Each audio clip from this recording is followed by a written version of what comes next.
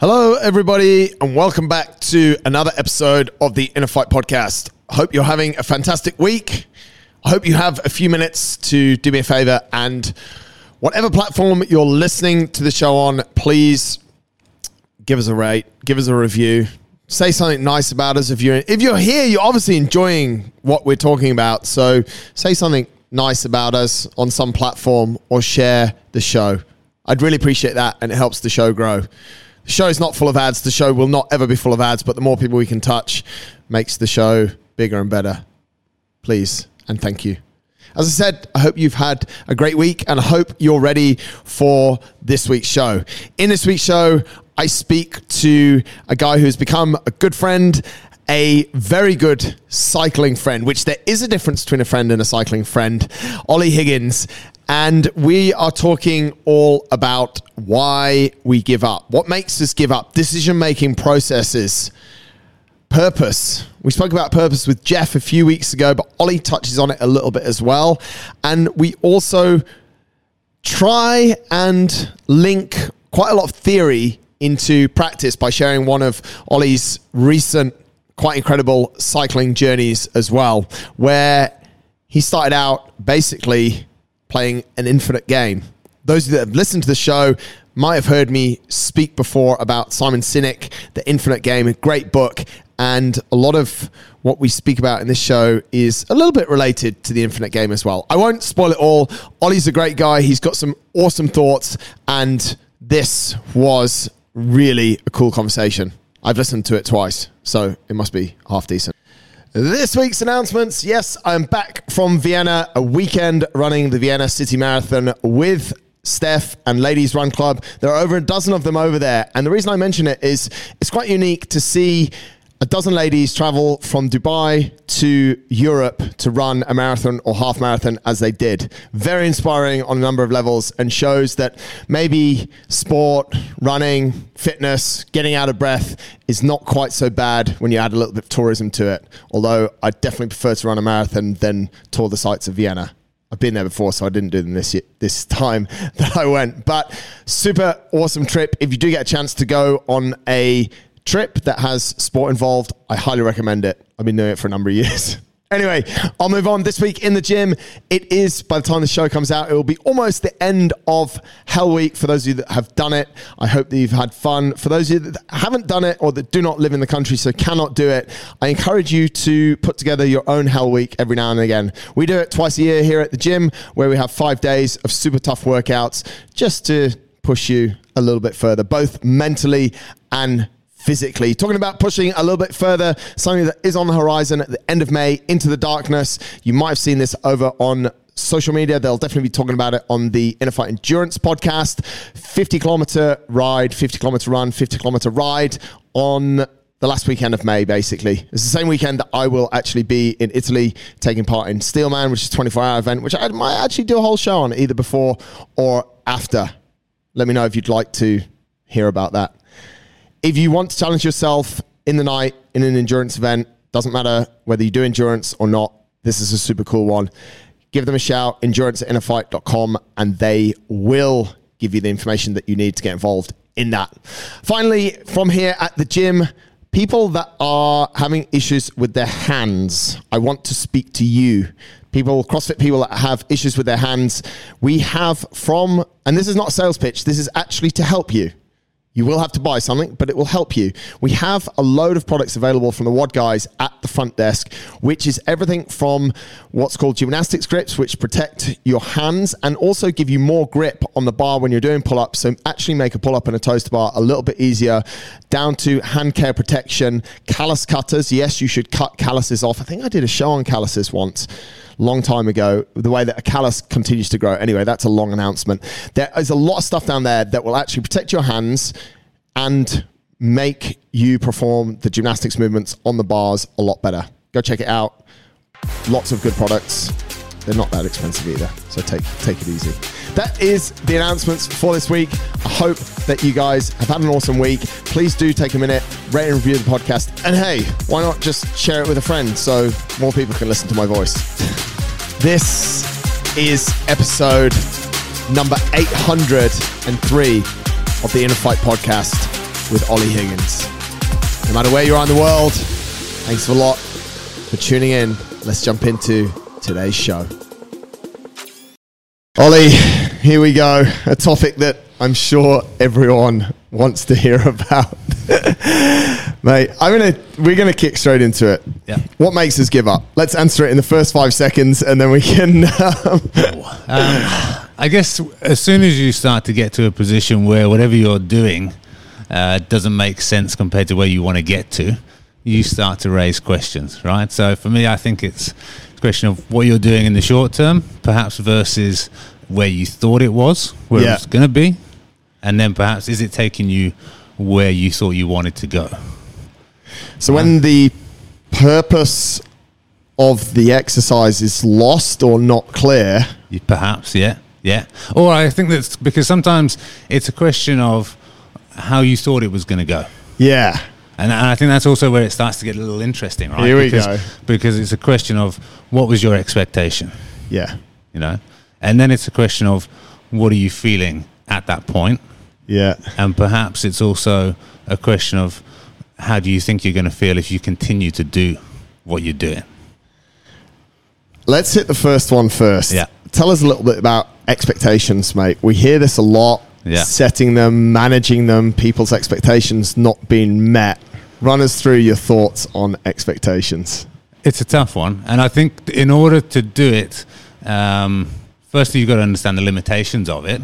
And you've got to understand that perhaps there's a positive side to it, but there's also potentially a negative side to it. Yeah. And easily we kind of are drawn perhaps sometimes to quantifying our expectations. You want to hit a certain distance, you want to hit a certain time. But quite often you can also perhaps set your expectations in terms of things that are perhaps harder to measure in terms of a feeling. Yeah. Or in terms of, are you doing your best? Are you getting to a point where you're actually reaching a limit? Those are all ways of thinking about expectations, and they can all kind of take you in different paths, perhaps. You're a father. Yeah. One thing that I remember when I was young is we were told to do our best. Yeah. Which is what you mentioned there. Yeah.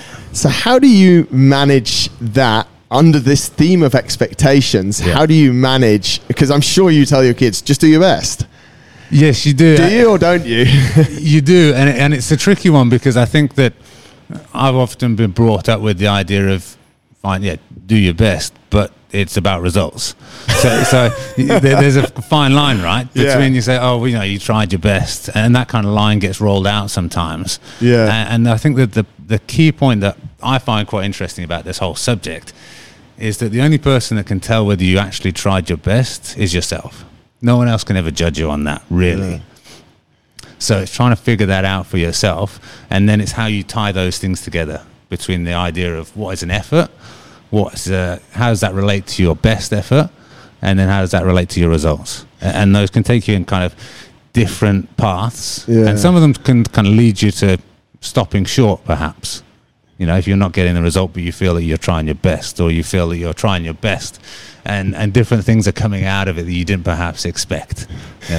Let's try and tie it to your sports performance. Obviously, mate, you've been on what I would say is super interesting.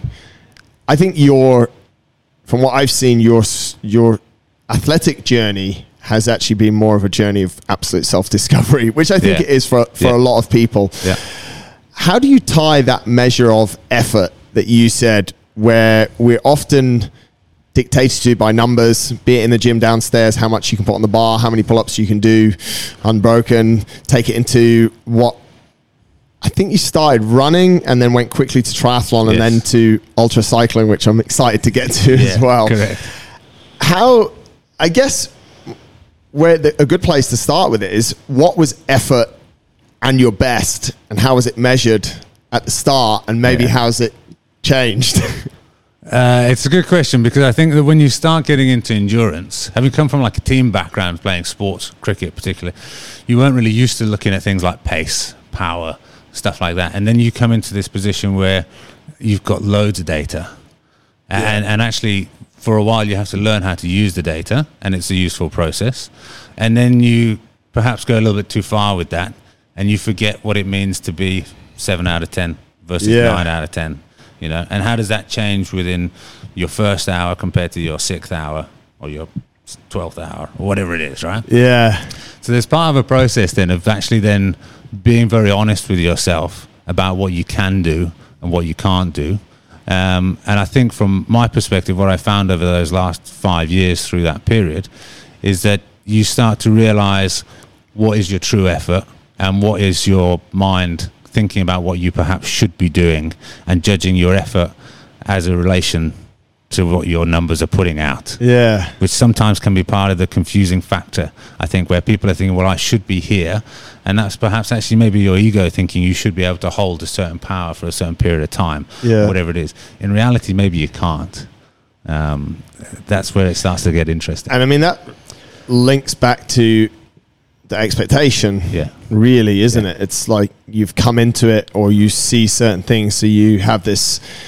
I like what you said about ego there, mate, because a lot of it is ego. It's like, well, I should be able to do this. Can be. And I think that when I started from going shorter distance to longer distance, there's definitely an element of ego at play because you're still looking at numbers and you're still thinking, well, you know, how far can I go? And if you go 300K, 400K, 500, you know, at some point it doesn't make a difference. Yeah. Really, for anybody else. No one else cares like you care, right? But at the same time... so good. Right? But at the same time, you're still chasing that. And if for some reason you can't hit a certain number, you start to become affected by that. You might start to become disinterested by it. It might start to take you away from your original purpose. And that's therefore then maybe a false expectation. Or maybe it's an expectation set on a false premise because it's being driven by something that actually doesn't serve you and like it should do.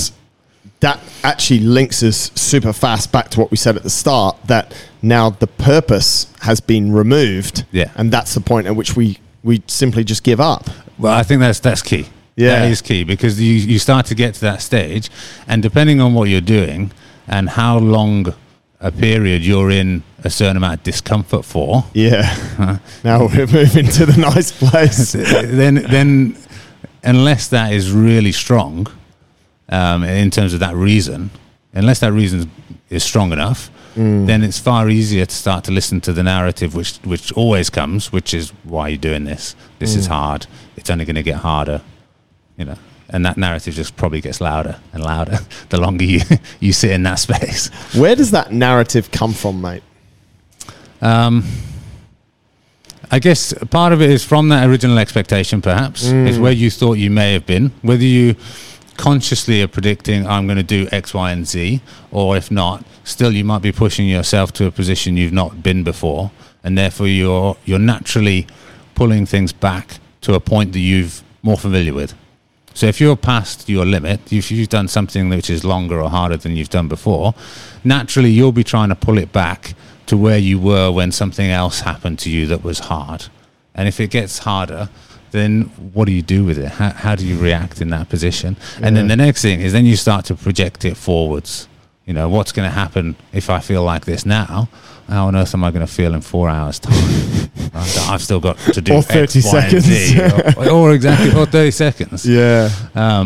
And that's, I think, where it starts to get really interesting because it's about taking stuff from the past, taking stuff from the future, and, you know, we're not so good actually about projecting accurately in reality. And that ties back into then thinking, well, do I keep going with this thing that I'm doing if it's going to make me feel in such a way at some point in the future?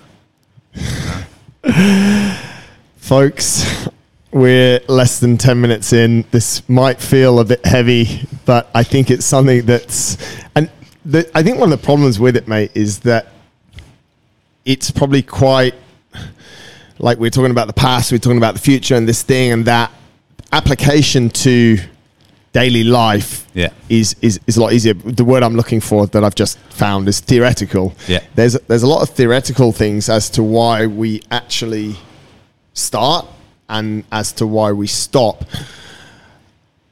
However, and I'm interested to get your opinion on this, mate. You've obviously, over the last, of your life, got closer, more in touch with the theoretical side. That's why you're able to put it over in the way that you have so far.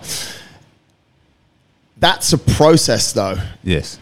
Because you now understand like we were all, and I was probably one of the worst, and I'll put my hand up, and I often do, slave to the data. Yeah. You know, and you said it, like, what's the difference between 300Ks and 350Ks on the bike? Yes. Nobody has any measure of what 300 is. So if you do 350, they don't care either. No. But it's your ego wants to say 350. So what is it, mate? And are there, like, can you think of any sort of points in your life that stuff started to click? Like, when did you start not really caring about heart rate data, for example? Only relatively recently. Yeah.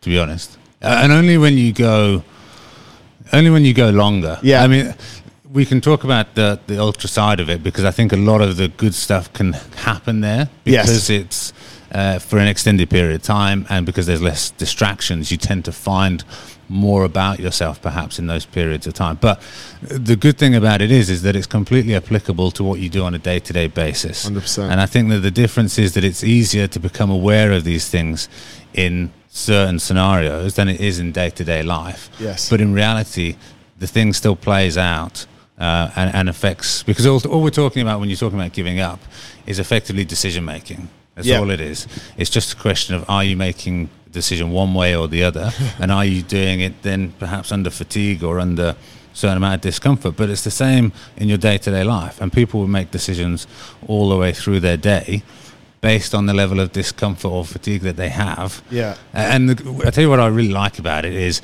actually that the way that your mind works and your narrative perhaps goes around a decision is that it will always try and find the route that's best for you.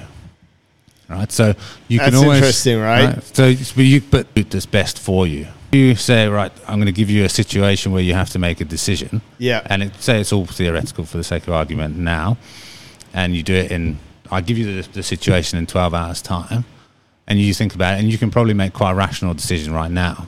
But if you do it under a certain load, your decision can be quite different. And that can happen just because it's a Friday and it's the end of a long week, as opposed to the decision you make on a Monday when perhaps you're rested, just in your day-to-day life. So the process is still similar, even if the stressor is different. So therefore, to be in touch with our decision-making process is actually the key. Yeah, and I think it's essential to any form of performance. Yeah. Right? Because it's any form of high performance, if that's in business or family life or sports or anything, unless you're making good decisions on a very consistent basis, that's going to define how you perform over the long term, right, in anything.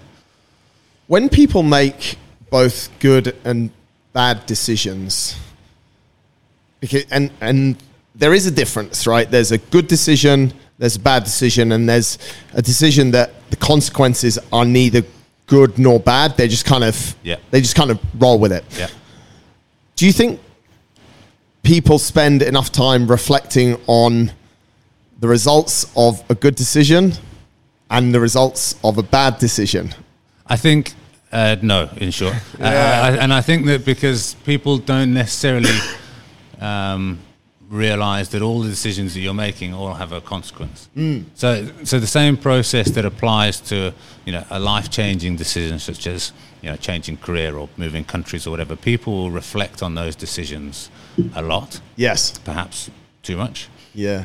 But they won't necessarily reflect on what they do on a day-to-day basis. Do you go to the gym 5 times a week, or did you put the work in when it actually really got tough, or did you actually just postpone the meeting to the following day because you had a little bit of extra time? And actually, you know what? By 2 days' time, it'll long be gone. Yeah. And everything will be totally fine because it wasn't on deadline and it's not an issue. Yeah. But in reality, what you've done is you've built a process of just postponing something, perhaps because you weren't up for it. And that can compound over time, right? It's interesting because I actually think we spend a disproportionate amount of time pondering why we made bad decisions compared to why we made good decisions. Yeah. And let's put it into a sporting context, or it could be a work context, but if you pull out of a race, you'll spend hours, if you care, which we're presuming most people do, you'll spend hours, literally what a phrase we'd hear often, doing your head in about why you pulled out. Yes. If that race goes perfectly to plan, you made a lot of good decisions at the right times that got you the result that you wanted. You just presume that that's okay. Yes. Whereas that's also behavior of learning our decision-making process. Yeah. So why aren't we need to spend as much time? It's like working on strengths or weaknesses, isn't it? We should be spending as much time when a sporting event or a business deal goes really well, debunking it, doing our head in as to why it went so well. Yeah, absolutely. So that we can then sort of retrain or continue to train that decision-making process. Yes, I agree totally. Because like I said, I think that once you start to think about certain things, it's not a formulaic approach to decision-making, but I think that there's definitely a pattern that you can start to think about when you approach your decisions, and you can analyze that on a relatively small scale and start to repeat it. So your positive decisions that you're making on a day-to-day basis, perhaps you've been doing it for so long that it's just become second nature, but you may well be struggling with something else. So you've got to think about how was that built? How did you create that process in the first place? And how do you then start to apply it to other areas? So exactly that, taking those good elements and then start to think about how the big one, perhaps that got away, right? You may well just be stronger, therefore, in the future as to how you're going to tackle the next issue. So tell us a little bit, mate, about how this is applied, or these things, linking it to your journey in endurance sports, because I've watched kind of not from afar, but from the back row. Yeah. And it's been really interesting to see your development. So I'm interested to hear about it, why it's moved in the way it's moved, and how you've seen things. Well, I guess part of it is when you start doing long distance cycling, there's not many events, right? So if you're in the world of triathlon or shorter term races, then I guess it's perhaps a little bit easier to be considering numbers on a more frequent basis, because you're looking for a time. Yeah. And in order to get to a time, you need to think about certain power and certain splits and stuff like that. Whereas if you're just going to go and ride your bike for a long time, like there's no even fixed courses. It's just a question of what you can cover in a certain period of time or over a weekend or whatever. And I think that once you start to do that, you take away the boundaries of the situation. It means that the data doesn't really apply as much. Yeah. And I did one thing which was, in hindsight, was actually probably really helpful, which was to do a bit of a tour around Northern Emirates. And it wasn't, like, it had a route, but there were elements that weren't prescribed. So what ended up happening was that when you got to those decision points, which is, say, Jebel Jais, how many times you're going to go up and down it, if it was a fixed 3, for the sake of argument, then it's kind of black and white, fail or don't fail. Yeah. But if it's not, how do you judge it? And you can't judge that on power. This is a super... Tell a story about this one, mate, because it's actually in my notes to ask you, so it's good that you've come to it. So you set out. Carry on. So I did a ride from Al Qudra in Dubai, with Jebel Jais as being the furthest point away, the turning point, if you like, and it was the long way. So we went via Shoka, Hatta, Kalba, Fujairah across, got to Jais. The idea was to do at least one rep and then come back a different way, but also kind of a long way. Yeah. By the time I got to Jais, I was struggling. I was hurting probably more than I thought I was hurting. How far had you ridden? Probably about 400 Ks in that day. Solid. But the issue wasn't, it was physical, of course it was physical, but it was really the stress of, I think, riding on the roads, thinking about things that you hadn't thought about before. Like, purposely, I hadn't checked every part of the course out because I wanted to have surprises. Yeah. Adventure. None of them were, exactly. That was part of the attraction.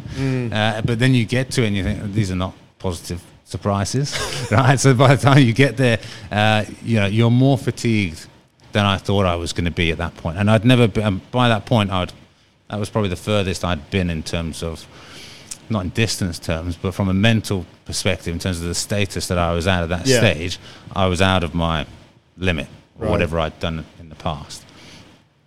And there was a point when you come from Masafi through to Ras Al Khaimah. So you go back across the Hajar Mountains, and then you're going into Ras Al Khaimah city for resupply. I think it's about 80 Ks. Right. And that was pretty dark because it was physically getting dark. I'd left my light in Hatta, stupidly. I had a head torch as a front light. Yeah. And I hadn't figured out that through Masafi, that's where all those crushers, the rock crushers and the quarries and all that kind of stuff is. And I hit it at about 6 o'clock. And it was just full of trucks, and there was rubbish on the road, and it was just miserable. And this is where the narrative then starts. How many reps are you going to do with Jace?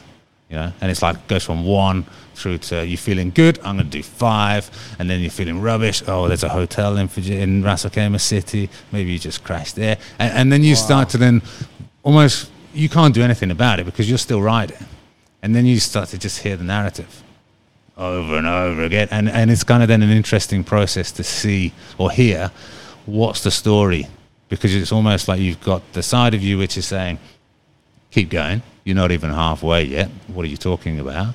And then the other side going, yeah, but this is harder than you thought, it's not perhaps as safe as you thought, it's definitely not very comfortable, all those kind of things going on at that stage. When you set out, what did you set out to do? I think that in part there was a certain distance and there was an elevation, right? So that you have something in mind to frame it, right? So it was similar to what you might find at a biking man or something like that. That was kind of the idea, but at the time it was COVID and these events were cancelled. So that was the very first idea, was to just go and do something that you would have perhaps done in an event, should an event have been on. Yeah. But after that, then it was really just a question of go find your limit, go explore, go to places in the UAE that you haven't been to before, go and experience them on a bike as opposed to just driving past them. And then that's where you get the softer side of it almost, which is like the less quantifiable side of things. Yeah. And then really it was about challenging yourself, you know, and being out on your own, you know, and because I remember you said to me like, look, I can drive behind you, which is really kind, by the way, thanks. But there was part I didn't want that because I wanted to see what happens when no one's looking. Yeah. And that's very cool. And that's quite a big thing, I think, because I knew that having someone like yourself or someone else there influences how you make decisions. Of course. And influences your own narrative. Even if you're saying, look, don't talk to me, and obviously that wouldn't be an issue. You're just not saying it. Yeah. You know that someone's watching and it's influencing your process as opposed to just being completely isolated almost and say, okay, well, this is really hard. Yeah. How's that going to play out? You know? It's interesting, mate, because, and I actually wrote about it after Rackman, you know, why do I make events? Yeah. They're not even events. Why do I go out and do stuff on my own? Yeah. You know, and I don't know, I process it quite a lot, not because I'm not that worried about what people think. I used to be when I was younger, but now I don't really care. Yeah. I think once you've run or your face is on Burj Khalifa with a crop top on, you kind of get over what people think about you. Maybe that's ego playing out in itself, you know, but it's a really interesting one because when there's 70.3 at the beach track, you know when you're going to get water, you're going to get lifted up by those people. And, you know, I actually do the same sometimes. Like Carlin gives us a disproportionate amount of his time and cares like insanely about our safety. Yeah. But sometimes I'm just like, mate, can you just see me in 5K or see me in 10K? And he's really good. He's like, he'll leave if it's safe. But if he deems it not safe, he'll just say yes and just stay behind. But it creates this, what you just explained, it creates this zone where you are actually like, you're 100% in charge of everything. Yes. I don't consider in a race, you're not 100% in charge of anything. No, I agree. You're almost, you're not in the slipstream, but you're in the slipstream. Well, the thing is that you don't have a decision to make. Yeah. Well, really, because your decision is literally stop. Or go. Or just continue. Which then becomes quite a simple decision if you're relatively well-trained and you're just determined to do something. Like it's a simpler decision. It's not easy, right? Yeah. Necessarily, because you can obviously push it, but it's not as complicated as then having multiple decisions in that kind of situation, which I think is different. It's not to take it away from anything, but it is a different thing. I think they're very different, mate, and that's actually one of the points that I think that's why I've brought it up, because that's one of the points. I don't think one's right or one's wrong. No.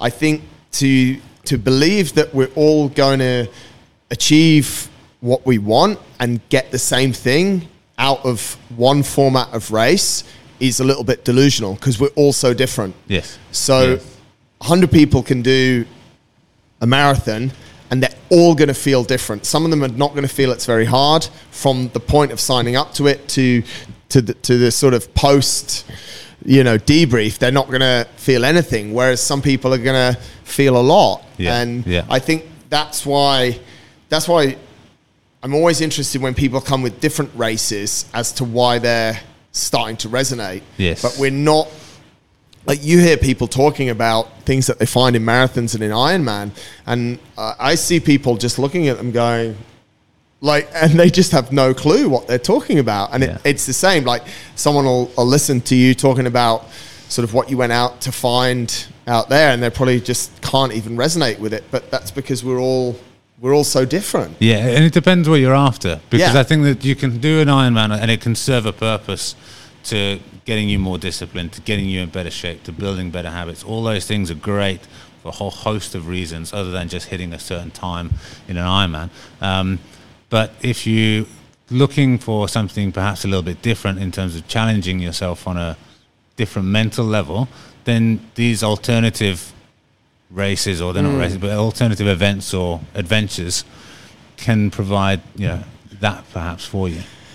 Do you think, I know more people that have gone through more traditional routes on endurance, such as probably you and I, and actually entered races and done distances and then moved to it. I don't know many people that have come from weird made-up races, if you want to call them that, or made-up challenges, and then come into the narrower, more commercial sort of specified events. Yeah. I don't know. I mean, I think it's a different thing. So it might even just be a completely different character that seeks these things out. Yeah, maybe. For me personally, I think, to be honest, if there were events on that were more aligned with what I wanted to do, that probably would have been my first port of call anyway. Right. So you never really loved triathlon?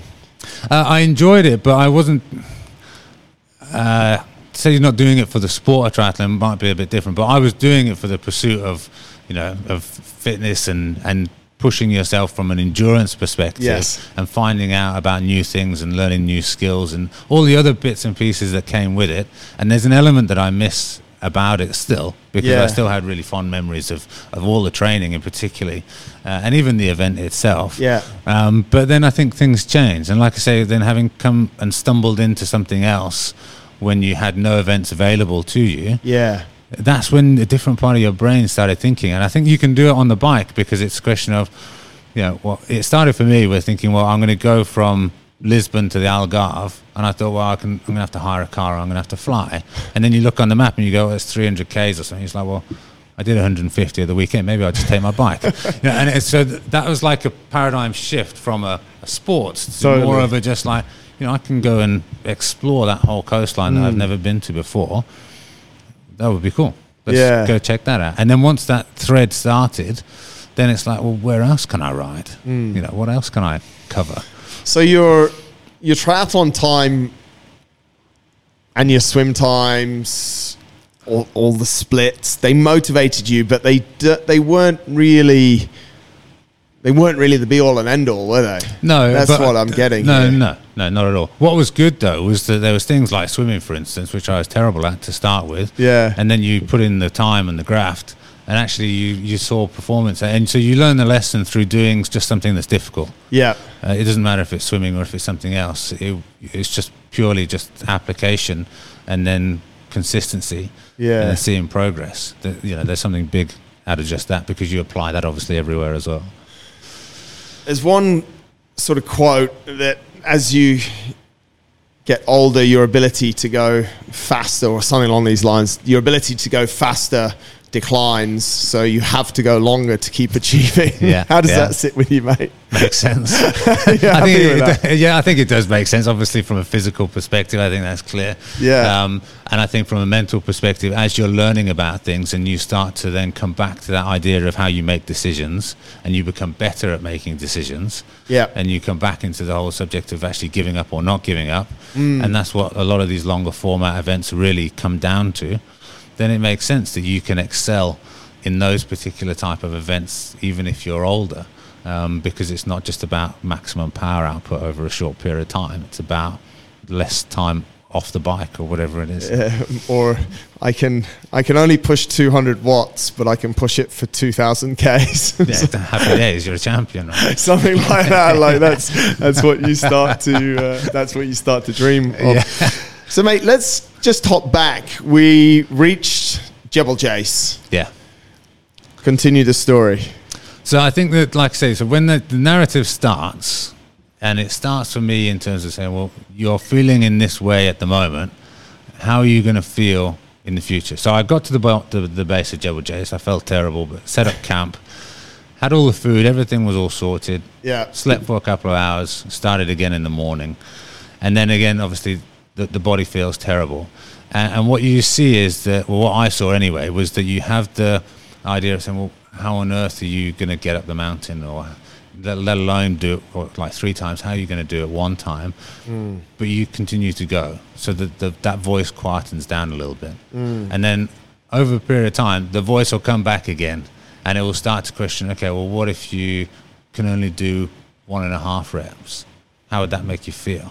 You know, because the idea of obviously not doing a complete rep, yeah, that's completely alien. Like, why would you ever, you know? So that starts to sit, and that starts to fester a little bit, and then time continues, and you're still riding, and then the thought comes back, and well, what happens if you then turn around and you have to go back, but you have to abandon somewhere that wasn't back to Al Qudra? How would that make you feel? You start to realize how this narrative is going, and this is not just in 30 seconds. This is obviously over the course of 12 hours. This is pretty much playing out, and the narrative. What I find interesting is that the narrative changes. It's almost like a line comes to you, and you bat it away, and then the brain inside of you thinks again and comes up with a different attack route. What about this? Yeah, and you bat it away, and then it comes up with another one. What about this? And then that's where it's starting to find your weak points, what really matters to you, and then which are the kind of the trigger points that is going to start to make you think about, actually, you know what, maybe this isn't the best idea. Maybe I should actually stop, you know?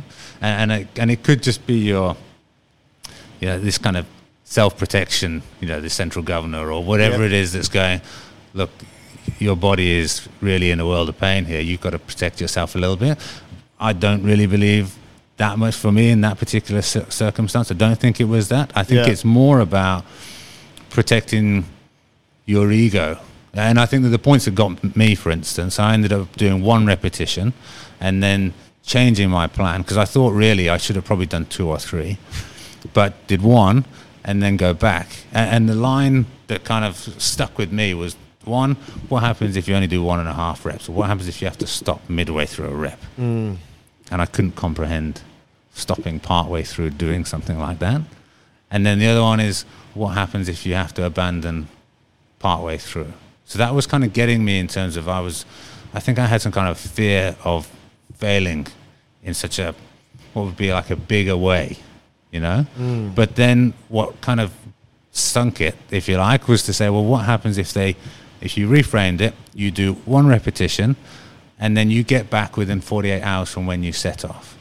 And this is like carrot and stick, right? And this is, so your thinking then is, in terms of your own process, is thinking, well, actually, then you've got an achievement out of this that you weren't thinking of before.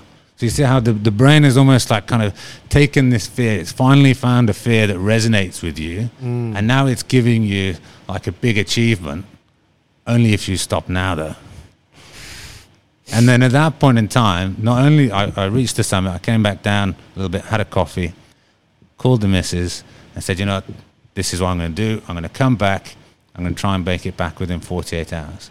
So not only I kind of backed off what I think I probably originally thought should have been the plan, which was 2 or 3 reps, I was happy about it. Like, I'd come into that situation thinking, you know what, this is a good decision now. Yeah. And now this is going to be a good goal to get it back. And that's kind of where I went forward with it. So that whole process, when I sat and thought about it afterwards, was, one, how the narrative builds upon itself and finds these points of weakness until it kind of finds one that it can lock into. Yeah. And 2, how you can think of something that was a good decision when in reality it wasn't what you wanted at the start, and it wasn't what you wanted when you reflect back on it. And then that starts to make you think about how often do you make other decisions that you think are right in the time, but perhaps actually they were just easier at the time. Yeah. Do you think, though, in that scenario, all that you're actually trying to do is find something that made sense and gave you purpose in that moment? Yeah, I think you were looking for something that was positive. Yeah. Because at the time you were staring down, not achieving what you wanted to achieve. So when you have, but you didn't really know what you wanted to achieve. Not really. Aside from go out and have some good fun. True, but I think I still knew that I should have been doing more than 1 rep. Did you know, or did your ego know? Well, this is the point, right? Because Yeah, you think, totally, well, what's mate. it for? Yeah. And that was the other thing that, as part of the conversation that was going through my mind, was to test this ego thing out. Because in the planning stage, it's so easy to get run away with the numbers, and you start thinking, oh, geez, I'll just go and do 9 reps. And then you start thinking, no, look, bring this back. It's not about the ego. It's about the purity of the challenge and whatever else. Yeah. And actually, that was part of the narrative that kind of pulled me off, to say the only reason you're doing 3 reps is probably for your ego anyway. Yeah, totally. And that could easily be true. But at the same time, I think it was also making me afraid that I was going to abandon Endeavour, and that was also for my ego. So maybe I could have done 3 reps and still done that. I don't know. And that's kind of the beauty of it, is that I think that because it's not fixed, it's not black and white. And there's still a part of you which thinks, was that exactly right? Could I have pushed a bit further? I don't know. It's super interesting, because I actually believe kind of where I was edging there on it, in that the brain starts, or we are the brain is within us, starts to put together what's actually going to be meaningful and give us purpose. And because we are a little bit, like, we can resonate with numbers. Yes, they're not the be-all and end-all, but we can resonate with them. If we can attach a number and attach some meaning, then we attach purpose. And when we have purpose, we don't stop. Yes. You know, and it's, mate, again, another example from Rackman. We were literally coming up the last climb on the run. It was a hike and amble or whatever it was at this stage. And we're like, shit, if we get moving, like if we go a little bit quicker, we'll actually get this done by midnight. Yeah. But there was never a goal to finish by midnight, and midnight meant nothing. Yes. It wasn't a certain number of hours, but once we saw on the watch, the brain clicked in, and it was like, yeah, let's go. Yes. Let's. But I think that's because you're naturally driven towards some form of achievement, some form of measure, and I think that you sometimes attach some form of importance to achieving stuff like that. Yeah. So it comes back to yourself and thinking, there's an element of self-importance that you did a certain thing, even if it's unrelatable to a lot of people. There's still that element where you think, well, how much are you doing that to your own self-worth because you did X, Y, and Z? Yeah. Which is interesting because it can be used certainly as a short-term motivational tool to push yourself through a particular limit. I mean, it is, mate. It's breaking things up. It's 1K left. Okay, it's 10 to 12. You know, we'll get this done by 12. It's 10 minutes to go. Yeah. You know, and the fact that actually it didn't change the overall time and that there was no goal, but it just, in that moment, it just had this amazing amount of... It gives you an energy, right? Of meaning and of energy, mate. Yeah. One thing that you said or you alluded to was, and I've spoken about it before on the show, and it's probably not new to a lot of people, is what Simon Sinek talks a lot about, the infinite game. Okay. And there isn't really, like, where is the end of this stuff? Like, that bike ride went on for as long as it was supposed to go on for. Yeah. Yeah. But when you set out, it was actually, you'd entered an infinite game. Yes. Because there was no end point. Yes. How do you like a lot of people are thinking like, this guy's nuts. He just went like, at least mate, when we rode back from Jebel Jace, we knew we were coming near to the gym. And like, but you're playing this, you were playing an infinite game. Well, I think that's where it's interesting. Well, I find it particularly interesting, right? Because it's not black and white. And that was one of the first thoughts that I had, that was if it was a prescribed course, then that whole narrative would have been way simpler. Yeah. But because it's not, it's far more applicable to what you do on a day-to-day basis. Because there's so many decisions that we make on a day-to-day basis that are not black and white, that don't have massive immediate repercussions that you can say, that was good, that was bad, therefore you reflect upon. So it's far more applicable in some instances, in some contexts from that perspective then. When is the next infinite game? Or does the next game have a... I mean, I'm doing Corsica, I'm doing a Biking Man event in Corsica in end of May, first week in June. And I'm interested to see, because from a distance perspective and an elevation perspective, it's far more than I've done before, but it doesn't have that element in terms of decision making, because it's fixed route, and it's just get around as quickly as you can. So I'm really looking forward to that. But I think that through this whole process of finding these different routes and finding these different ways to challenge yourself, then there's a whole load more stuff that you can do. And I think that it doesn't necessarily need to be really long distances on the bike. You can definitely do it in other formats, and I think you can think about it in your day-to-day life in terms of just when you're making a decision, just have that level of awareness of what is the narrative, and especially if you find yourself turning back on a commitment that you'd made, small or big, it's then just start to think about, well, why is that happening? Why am I thinking like this? Why am I thinking that it's okay to postpone it to tomorrow? In fact, why am I thinking it might even be better for me to postpone it until tomorrow? Maybe it's not. Maybe I'm just giving myself an easy option, and I'm just telling a really good story about it, because I bet that happens. It happens a lot to me, I think. Yeah. And I think it happens to a lot of people. But you just see, well, that's just what happens. I'm not going to the gym today. I'm going to go in the morning. Actually, that makes more sense, because I've got to get up early and do X, Y, and Z.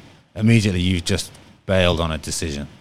Yeah. But it made sense, and it's a good decision in that moment, right? So it's a lot of creating awareness around decision-making, around purpose, which really is leading us to the point of whether a decision that we have to make is giving up or not giving up. And yes, I think that's it. I think it comes back to that process. Yeah. And I think that there's a lot of similarities between the process that happens when you're thinking about going to the gym after work after a hard day. Yeah. Why is that different? Why is that decision different on a Friday to a Monday? Right? Same decision. Yeah. And then thinking about finding other ways to put yourself into hard situations where you can listen to the narrative. Like, don't get distracted by other things and just sit in it for a minute. Yeah. And just listen to it. But I mean, riding your bike long distances is a really good way to do that, I think, because there's just no distractions and you don't have many choices other than carrying on for a while. I loved Eddie Jones's book that I think I read it last year, and one thing he said in there, which I thought I could use in this show, and now I've come to the point where I can use it. He says, character in the form of grit, dedication, and the ability to perform under pressure matters more than pure talent. Yeah. We've not once spoken in the last 45 minutes about your cycling background, the fact that you're an incredible cyclist or not. All of this is actually character.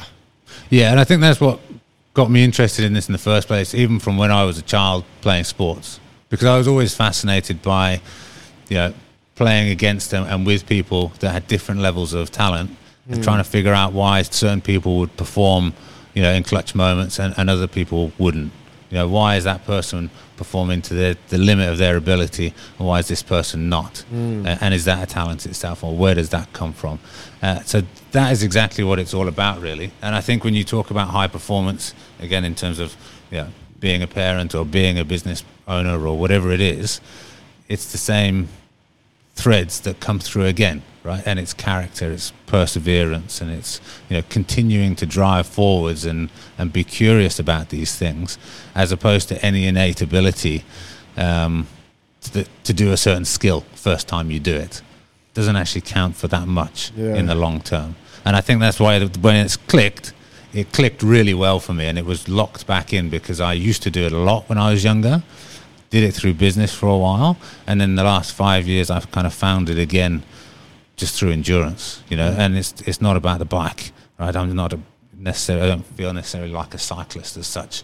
It's just it's a vehicle, not a physical vehicle, but it's like it's a medium, if you like, to get to that position where you can start to test character, you can build character through it, and you can find difficult positions at the end of the day. Do you think, does it come, like, is the crossover from life to the sport, or from the sport to life, or is it a mishmash of all of them? Because a lot of people will ask, like, oh, what do you learn? What can you put into life? What can you put from business to there? But I feel that, well, answer that question, because I feel that your answer is going to be a little bit different. I feel it's the same. It's the same thing. Yeah. Because it's a question of your process. It's a question of your, like you say, it's a question of your character and how you approach a certain thing. It doesn't matter to me whether it's difficult on a cricket pitch or in a boardroom or on a bike or in a family situation. We all have situations where we want to perhaps shy away from them because they're difficult. Yeah. And we have situations that we run towards them because we think we're good at them. And you know you're going to be able to knock up an achievement in them because you're relatively strong in that particular situation. That applies across the board, I think. And that's why I think you can, in the first instance, I would take sports lessons into a career in business. And now you're taking business into sports again, but now I'm also taking the sports that I'm doing back into business and through the family. So for me, it's just, it's all the same. Why do you think then, I'm sort of setting you up for this, mate, not to fail at it, but why are we always trying to separate them? In what way? Well, we talk about lessons in sport. Oh, right. And then we talk about lessons in business. And, Yeah. I guess people identify with things in compartments. Yeah. I personally have quite, like if I find a problem, I'll break it down into its components and I'll try and build it back up. Mm-hmm. Now, that works some of the time, but actually it doesn't work in some instances where you have to see the whole problem. But when, as humans, I think you have a complex issue, we're hardwired to try and break it down into individual components, address it and then plug it back together and then kind of move on. So if people think about a business problem, they may also just identify as a business person and they think, okay, well, that's relevant for me. I can apply that because I'm a business person. In reality, some of the stuff that you'll teach or you'll learn out of a business seminar could be very similar to what you'd learn out of a sports management or a coaching seminar as well. Yeah. When you're talking about man management or, people relations and stuff like that. Yeah. It's very, very similar, actually. I think it is. And I think that's actually, if we understand why we give up in certain areas, there's so much, like, it's all one. Yes. It's all one. Yes. I give up on bits of work when I don't see what you said at the top of the show, when I don't really see any purpose. Yeah, and I think I can't connect it. I think at some point it's not okay to give up because we think that giving up has got a negative nature. Yeah. But at the end of the day, everyone's given up on something like an international sports career or whatever it is, and you've let it go because it's not serving your purpose anymore. Yeah, right, and that's totally fine. It happens in relationships. It happens in business. Like it's not completely negative. Yeah, I think it applies to so many different things. Yeah, that I think that's the reason why it's really important to understand the process of it, and that to come back to that narrative of it. Are you spinning a narrative where you're walking out of that situation thinking you made the right decision? Yeah. And did you actually make the right decision? Yeah. Yeah. Right? Because it could be the right decision. It could be that piece of work was actually distracting you from what you should have been doing, which is your primary 100%. Focus, right? 100%. But it could also just be that actually it was just getting a bit tough and you were a bit tired. And I mean, I guess that's a whole other show as well, mate, is that we've spoken a lot about why we give up. We haven't talked a lot about what you sort of touched on there of there's actually some huge positives of stopping. Yes. certain things. Yes. You know, it probably served you in the best way with the example we spoke about to just do what you did on Jebel J, spin round and make it home in that new timeline that gave you purpose, which was 48 hours. Possibly. It probably felt, you've probably had mixed emotions then, and you probably get them now, but that was actually a really smart thing to do. Yeah. It wasn't, you hadn't, and that's why I don't actually see that, like, it's not a give up, but if we took it as to where your brain was at, that it could be 3, it could be 5, you actually gave up on those, but you actually made a super smart decision. And like you said, that piece of work that I got into, it could have just been distracting me, or this is actually, you know, it's prolonging an injury and slowing down my recovery if I keep going now. And it's so interlinked with everything else you said, is that it's probably just in that moment the ego that's just destroying you. You just don't want to lose. Exactly. And I mean, at the end of the day, you have to be able to be ruthless with your decisions to stop doing stuff, to give up on things, right? In order to focus, in order to prioritize, and to simplify the elements that you really want to go hard on. You have to be able to do that. So there's a skill in giving up, right? Because at the end of the day, it just comes back to the fact that it's just a decision. And it's how good are you at making a decision, and how good are you at making a decision when you're under fatigue. That's really the crux of it, and that's why it applies across so many different points, really. Mate, absolutely brilliant. I won't take any more of your time or your decision making or your brain power, but that's a great conversation, and definitely one I'll listen back to a couple of times. And people, if you've made it to the end, folks, and you understand a little bit about what we've been talking about, you've done well, because we just go in a few different directions. But mate, thank you very much. It's inspiring, mate. It really is, because it's such a, I don't think it's something new, but the way that you phrase those things, it just makes sense, you know, and to be in touch with the decision-making process, then you won't reach these bad points of a bad failure. No, and you're learning, right? And you can continue to improve upon it. That's the key point, I think. Ollie, thank you very much, mate. Thank you. Cheers.